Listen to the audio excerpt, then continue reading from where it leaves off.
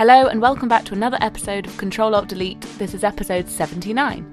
Jen Sincero is my guest today. She is a #1 New York Times bestselling author, life coach and motivational speaker who has helped countless people transform their personal and professional lives via her seminars, public appearances and books. Before this, Jen worked at CBS Records. She played in her own words, several failed rock bands and had a string of loser boyfriends and never had any money.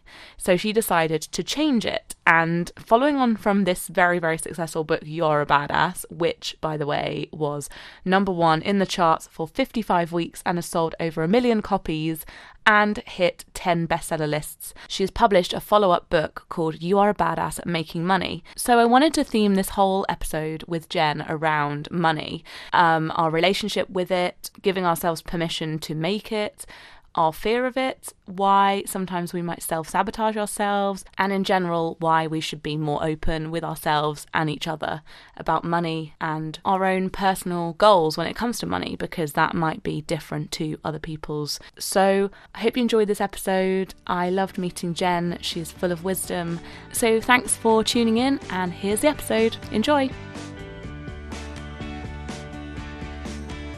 Well, I'm really excited to have Jen Sincero on the podcast. I love your books. My favourite chapter in your first book, which is You Are a Badass, is the money chapter. I feel like we don't talk about it enough. Is that why you did the follow-up book, which is about making money? Absolutely. And especially because my journey to my self-transformation was really around money. I had such a big story around it. You know, every chapter in the original You Are a Badass is like 8 to 10 pages, and the money chapter was 25 because I was like, another thing, and then you gotta know this. And I also found, because I did so much work on myself around money, I read so many great books by other teachers on money and stuff on how to make it and invest it and grow it. But I've never found anybody who put the whole piece of allowance in there. And so I dedicated a whole chapter in You Are a Badass at Making Money to giving yourself permission. And I know it sounds really airy-fairy, but it's so huge. And if you haven't given yourself permission to go make as much money as you desire, you are going to stop yourself all over the place. And it's such a loaded and controversial topic that so many people don't give themselves permission, and they don't even realize they're doing it. Yeah, because that was the bit that really spoke to me. And the way you write the book is so brilliant because it's very welcoming. You kind of make fun of self-help in the first bit of your first book. So it's like, you already know that some bits of self-help as a genre can be quite airy-fairy. But yeah, the bit about how people with lots of money can be associated with, that could be a negative thing. Money is so taboo, isn't it? Absolutely. And it's so interesting. It's like we focus on, I mean, don't get me wrong, there's horrible things that people do in the quest for money, but that's about greed. That's not about money.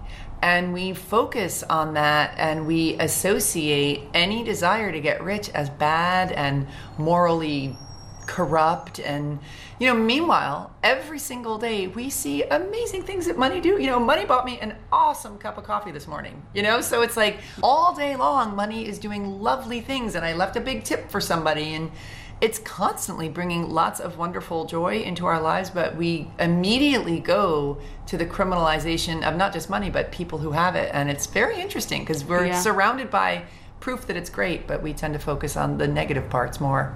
It's so interesting because I as well struggle, I guess, with like the guilt of making money off something that I'm meant to just enjoy. I know you don't talk much about gender divides in the book, which I actually really like. It's not just like women do this and men do that. But do you think on the whole, we, generalizing, women need to get better at talking about it and owning it? Hell yes. And making it. Yeah.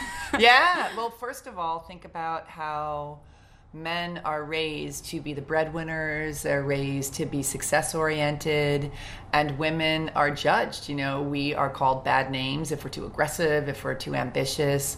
We're raised to be, put everybody else first and to be feminine and pretty and young, and so we have way more judgment on money and on our ability and right to make it, for sure. Mm-hmm. I like as well the bit about what you kind of talk about before you started making money, and I liked how you were saying that you don't need to let your life hit rock bottom before you start making it good, because I'm quite scared of being mediocre. I almost feel like I'd rather just be really, really bad at something than just like so mediocre. Because at least at being bad. At least if you're bad, you could make it into like a stand-up show or something. Like you could do something with it. But that kind of feeling of, oh, things are okay. What was the motivation for you to kind of start making money? Feeling mediocre. You know, I was living in a converted garage in my 40s and making all of my decisions based on money. So I would, down to what I ordered off the menu. If it, how much it cost was more important than whether I wanted to eat it or not. And just feeling I wanted to travel. There was so much I wanted to do and so much I wanted to buy that I couldn't. So that was very frustrating. But I think even more is what you were talking about, is feeling like, come on, man, this is the best I can do, really? Like, I knew deep down in my heart that I was this powerful being and I was being so lame. So for me, it was just like, I can't take another moment of feeling this way. Like I was letting myself down, Yeah. Because also the stuff around, so I've read quite a lot of books that are kind of saying, manifest, visualize, write down what money you want to make, and then one day it will appear outside your door, like a check will just be there. It's kind of very, can't put the two together. Whereas your book does touch on those things. Our mind is so powerful, and of course we can change the way we think and what we get as a result of that. And I wondered, how did you manage to strike that balance? Because it's a really great book, and some books go like so far the other way. Right, because I think both parts are so important. I think the mindset is crucial, and I think the action you take is crucial. But the thing that most people don't realize is your actions are based on your mindset. So that's why the subtitle of my book is Master the Mindset of Wealth, where when you make a real decision to change your life as opposed to a pretend decision where, once it gets too expensive or too hard or too challenging, you come up with excuses why it won't work, right? That's not a real decision. A real decision is, I am doing this and there is no back out plan and I'm not stopping until I achieve it. When you have that mindset, the actions you take are very different than when you've got the mindset of, I'm going to try until it gets too hard. So it is about action, but action starts with mindset. And do you think, on the whole, it's quite easy to make excuses? Oh my God, we're professionals at it. I mean, we literally... When you start to pay attention to what comes out of your mouth, oh my gosh. And we're very convinced and proud of them too. Like, of course, back in the day, like I was a freelance writer and I was like, nobody makes money as a freelance writer. The economy's really bad. I have 40 years of proof that I suck at making money. Like, these are all very real things that I can stand behind, and I can prove myself right over and over again that this is quote unquote the truth. So until you are available to be incorrect about your truth that you've been counting on your whole life, that you've been proving your whole life, and be like, you know what? This truth is boring the crap out of me. I hate being broke. I know deep down that I am a badass and I'm going to go make something happen for myself. You literally kill off all those old stories and start to believe in something that you not only have never seen in your own life, but you've proven is incorrect. So for me, I went from saying, I can't afford it, I suck at making money, I'm broke, blah, blah, blah, to being like, I am a powerful creature and I live in an abundant universe and money flows to me freely and easily. And I focused on that all the time, even though I could still hear the crickets chirping in my empty bank account. I forced myself to change my mind about it, and that's when everything started shifting. I do love the personal anecdotes in the book. It really does bring it to life when you're being so honest about your situation. Yeah. It's not just like, it all happened for me overnight. It's very much, here's all the backstory. I guess another reason money is really kind of a tricky subject is, obviously people have some, maybe like their parents have money or a family member has money, and some people just don't have any. The readers of this book, is this for people who might think, I have no money? Like, some people are lucky, they're born into money, for example.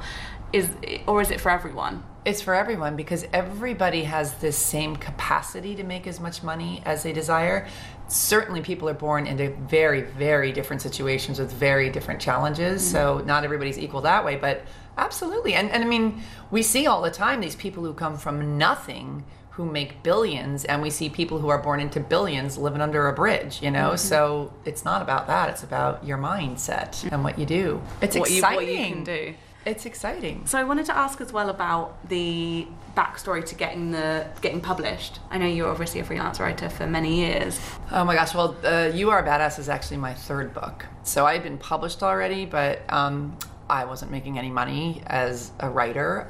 It surprises me how little people will pay for freelance writing. It's like the Sex and the City thing still really annoys me. Right. Well, she's living in this nice apartment in New York. Exactly. I so bought into that. I was like, I'm going to move to London. I'm going to have a column, and I'm going to have so much money and such an amazing wardrobe. And I know, ridiculous. And what we're willing to accept as writers, what you will allow people to pay you. So it really goes in both directions there. And and I do believe that when you're really young and you're just starting out, you do have to cut your teeth and get exposure and blah, blah, blah. But I think I'm grateful that my journey happened how it is, but anybody who's listening to this who's just starting out, start working on your beliefs about money and your right to make it right now. Like with my book, with other books, because it's a relationship like any other relationship, and we aren't trained to focus on money because it's seen as a bad thing. It means you are a moral free person if you focus on money, and you need it every day in your life, and it's so important. And all money does is give you options and freedom. Amy Schumer talks about money in a really great way. In her memoir, she says that she can send her niece, I think it is, to a really good school, and her dad has something, I think it's multiple sclerosis, and basically pays for all his healthcare. And she's like, I'm a millionaire and I can help them. Like, I'm not going to apologize for that. Right. And it's amazing that we even have to justify it. Why is it so bad? Who made it so bad? And the other thing I feel so strongly about is I want the good-hearted, conscious, feeling people of Earth to make buttloads of money so that we can turn this around. And all the greedy, power-mongering, people who are doing such destructive things on the quest for, because of greed, are not only having all the money themselves, but they're turning off other good people to making money because we don't want to be like them. So it's, if I pull up behind one more rusted Subaru with a coexist sticker on it, I'm going to go crazy. It's like, I want that person to have all the money they need to spread their beliefs however they need to. So anyway. Yeah. But, so with the starting out of the book, because I find like, did you know it was going to be a New York Times bestseller? My god! Crazy. Oh my gosh, no. So I wrote the original You Are a Badass because I had read every self-help book under the sun in my quest to change my money story. So I'd read every book. There's so many great books out there, so many great self-help books, and so many great teachers. But I just remember being like, man, wouldn't it be great if there was one that was really funny and that had story and had curse words? Because that's kind of book I would have wanted to read. And also, so I wrote it for myself, but I also wrote it because there's many people in my life who I just love so much who will not touch a self-help book with a 10-foot pole because they're too cheesy and too earnest. And I was like, maybe if I put the word ass in the cover, they'll read it and they'll get the information. So I wanted to welcome in a whole new sector of people into this world. And so I had an agent already at the time, and I pitched him the idea, and he's like, I think it's a good idea. And so he took it to every single publisher under the sun, and nobody wanted it. They were all like, the last thing the world needs is another self-help book. And I was like, yeah, but there's not one out there that's got an edge to it. It's funny. And they're like, yeah, it's not going to sell. So every industry professional told us that we had a really bad idea, but there was one publisher that it was like Thanksgiving in the States, and it got kind of lost in the shuffle. And so they thought they were the first ones getting it, and they didn't know that it had been rejected by everybody. And they're like, yeah, we think it might be a good idea. So they took, and this was I was getting ready to self-publish. I was like, okay, I'm going to make this happen. So they published it, and then it turned into this bananas phenomenon where, it took us 3 years, but after 3 years, so many people, who bought it, loved it and gave it to 10 friends, and then they gave it to 10 friends. So it was this real word of mouth growth. And now we've been on the New York Times list for over a year, and it's in 20 languages. And it's, oh my God. I mean, it's incredible. That is amazing. I know. Because I read a lot of self-help books, and you're right. Like I like a lot of them, but there's like a formula, and it's quite formal sometimes. Whereas this one's like, you're kind of sat with you like in a bar, and you're chatting, and you're telling it how it is. And I'm confessing that I'm embarrassed that I'm even talking about self-help because I was so snarky about it. I was way too cool for school my whole life. And then I was like, I need some help. And so I'm going to read these books that I have big judgment around. And lo and behold, they changed my whole life. So I was like, I'm sure there's other people out there who wouldn't be caught dead reading a self-help book either, who could really use it. Yeah, like when you're on the tube and you're reading like Money for Dummies or something. And it's like, oh God. But with the second book, the Making Money book, was that mostly kind of you knew exactly what you wanted to cover, or did you do some research with friends or?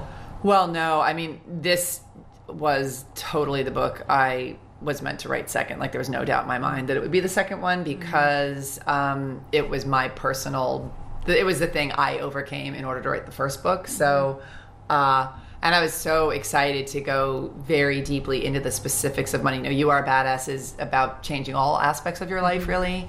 And I feel so strongly about money and about people making it and getting over their issues and their judgment of it, because it's such an important part of our lives. And so I have been a life coach for over 10 years also, so I have tons of stories. And a lot of people who come to me to work with me are working on their money stuff too. So I had my life and everybody else's that I worked with. With your life coach work, can you see transformations? God, yeah. And you know what's so fascinating about humans and so sort of insulting is that we're not original at all. I've been doing this for such a long time. And even now, you know, I'm on tour and I always do a Q&A. It's always the same damn questions. And with my clients and with myself, you know, all of our issues, there's like, I would say 12 basic human issues, and they get repeated over and over and over. And one of the biggest ones that I found as a coach, well, there are two big ones. You know, one is that we really don't want to outshine our parents. So, and this was a big one with me. Like if I got really rich and successful, I would humiliate my dad. The people who love me wouldn't recognize me anymore, and I would be abandoned. You know, the biggest human fear on earth is abandonment. And so, because you do hear stories of people who get really rich and their friends are like, I don't want to hang out with you anymore because it's kind of awkward, or I don't know, all these silly like stories. Well, not silly at all, but just they seem trivial, but actually they're quite big. Yeah, it's huge. And you do lose friends. And you do, and you know, and the second one is also, what do you do when the people who you love don't support your success? And what happens a lot of times is when we decide to get rich, or we decide to lose weight, or we come out of the closet, or we decide to quit our jobs and go after something else, we're killing off the person that these people know and love. And we are changing the unspoken agreement that I'm this person, you're this person, and this is our relationship. So we're breaking that code. And that's why we're always so surprised. It's like, but you're my mom, or you're my husband, you're my best friend. Why aren't you supporting me? You know, strangers are giving me more support than you are. Strangers don't have anything to lose. People who love you and are closest to you are like freaking out because you're killing off the person they love. And it's also putting a mirror up to them and being like, I'm the same as you right now, but I'm changing everything about my life, which means you can do it too. And a lot of people get very grouchy when they are faced with the opportunity to change and they don't want to yet. That must happen a lot in relationships. Oh, yeah. Because it's not always going to be totally balanced at all times. But it's interesting as well when you meet up with old school friends maybe, and they, like, you've all got your characteristics from when you were younger. And it's like, well, we're different now. It's not the same puzzle. Yeah. But I wondered, with your success, I mean, #1 New York Times selling book, did anyone change towards you in any way, or is it because it's happened over time? I definitely, you know, for me it was more when I started making money that I lost some key friends.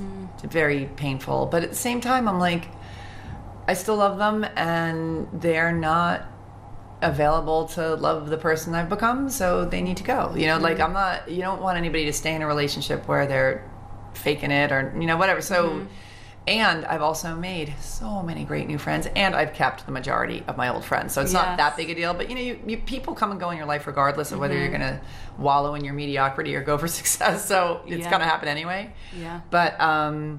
But with my success, I see it makes people uncomfortable. It makes people who know me really well a little uncomfortable. Just like a couple of friends I've noticed aren't that encouraging about my success because I don't know why.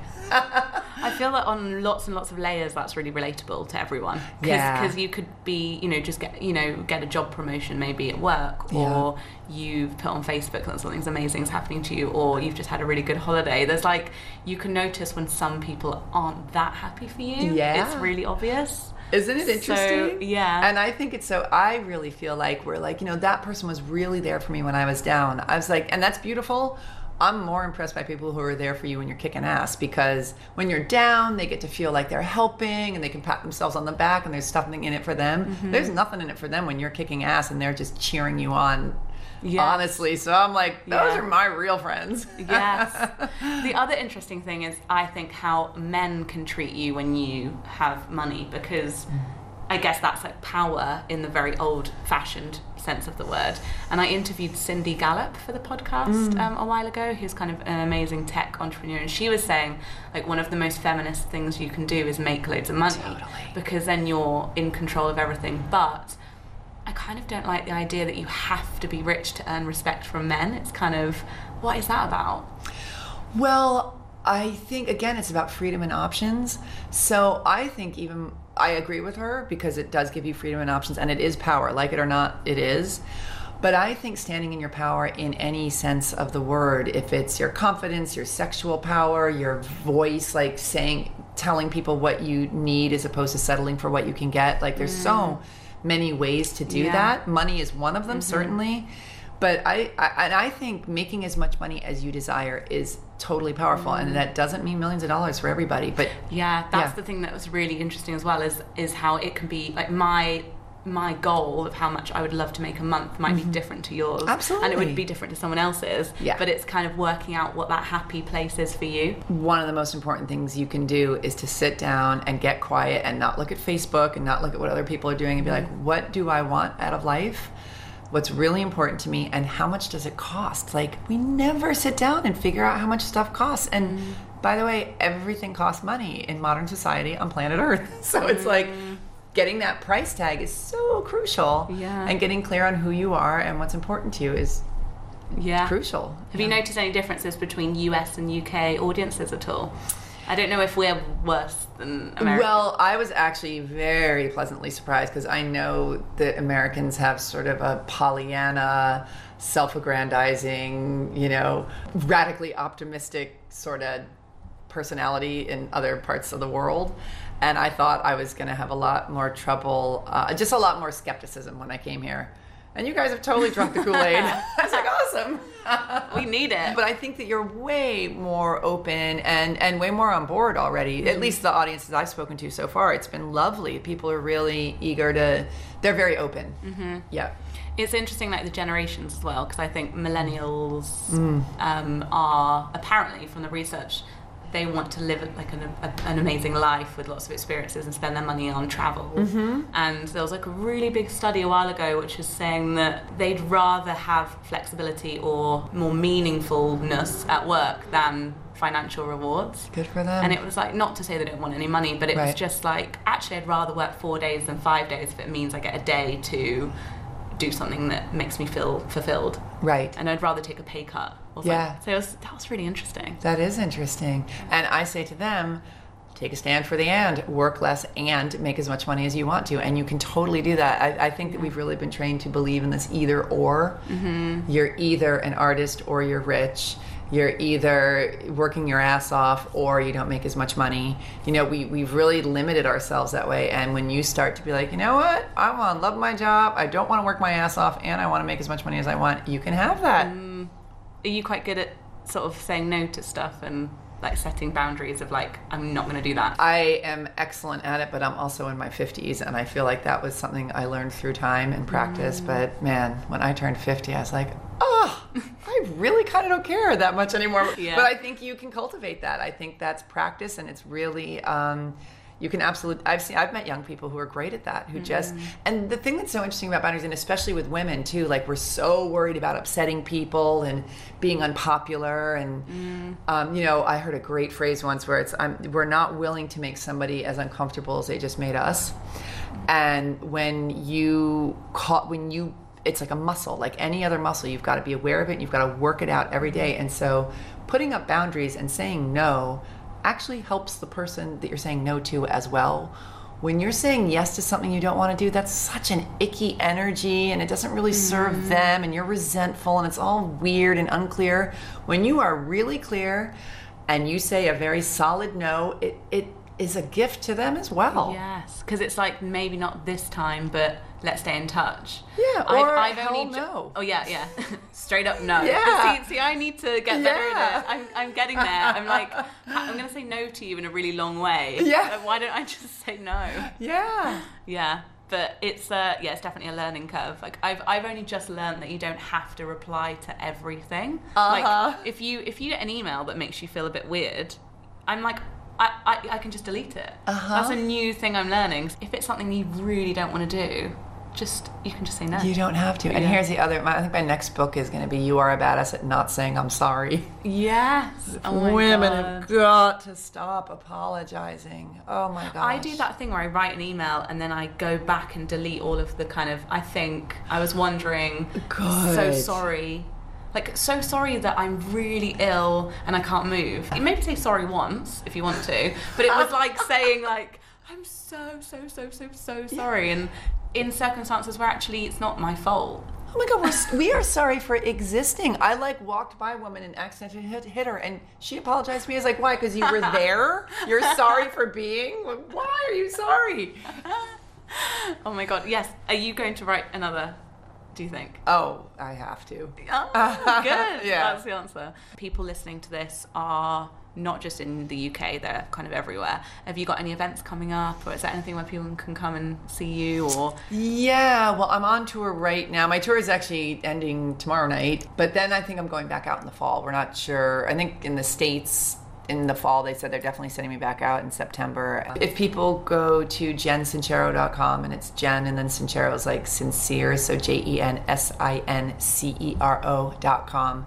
And if you give me your email address, I can keep you up to date on, touring, and I get sometimes do coaching programs based on my books that are really fun and helpful. Yeah, it's really fun. is that group? Yeah, I do group coaching, and right now I'm selling it as a do-it-yourself product, so you can download it. But sometimes I do live coaching on those too, and that's a whole other thing that I love doing. I just don't have time right now. But you can buy those products. Oh, amazing! And is that for anyone who just needs to kind of take it to the next level, wherever they might be with their money? Well, what it does is it takes the information in the book and it puts it in little containers, so each week you know exactly what you're doing. And what I focused on in this, I'm also a big believer in boiling concepts down. Like all these books that go on and on and on and on and on and give you 8 trillion exercises I'm done before I've started. Like I just can't deal with that. So I boil it down into very clear steps, and it's as straight to the point as possible. But it also, one week you do something that's sort of mindset-y and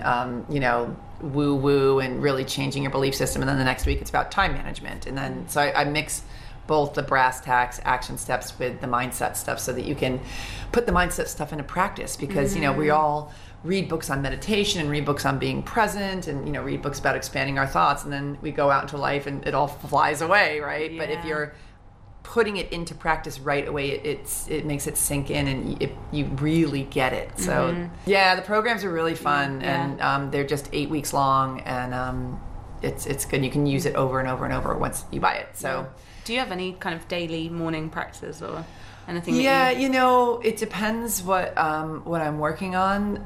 But I love, I read some kind of self-help book every day, and it depends if I'm working on making money or expanding my business or relationship or whatever I'm focusing on. I've usually got some self-help book in the rounds. I love guided meditation. That's a big one for me, listening to that on headphones.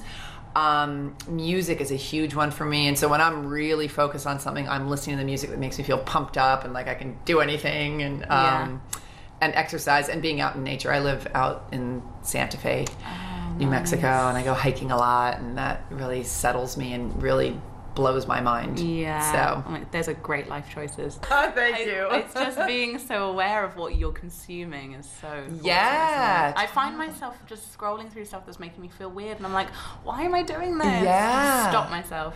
Well, that's good. And it starts with awareness. Like when you're feeling crappy all the time, being like, well, look at what I'm doing and what I'm focusing on and who I'm hanging out with and what I'm talking about, what I'm reading. Yeah. And you have a conscious choice. Every day, every second of every day, we're making a conscious choice. And when you change what you're focused on, when you consciously choose to focus on other things, your entire life changes. It honestly is that easy. And I know people, we try and make it hard. And even back in the day, I was like, come on, it can't just be that. There has to be some big mystery and da-da-da. But it really starts with change your focus, change your life. On that note, buy the books, read the books. They really are just awesome. And thank you for writing them. Oh, thank you so much. And thanks for coming on the podcast. I hope to meet you again and hopefully come to an event in the future, or definitely read the third book. Oh, thanks so much. /6th book. Or what would it be? The 5. The 5th book. Yeah. Wow. Mm-hmm. And also, I'll have to go back and read your other ones. I hope you do. Are they non-fiction or are they fiction? One is a novel about being in a rock band called Don't Sleep with Your Drummer. That's cool. And then I wrote one called The Straight Girl's Guide to Sleeping with Chicks, because I had a girlfriend for 6 months and I was like, am I gay? Am I straight? What's my deal? And oh my God, great. For my next holiday, I'll be buying that. Thank you so much. Thank you so much. This was great.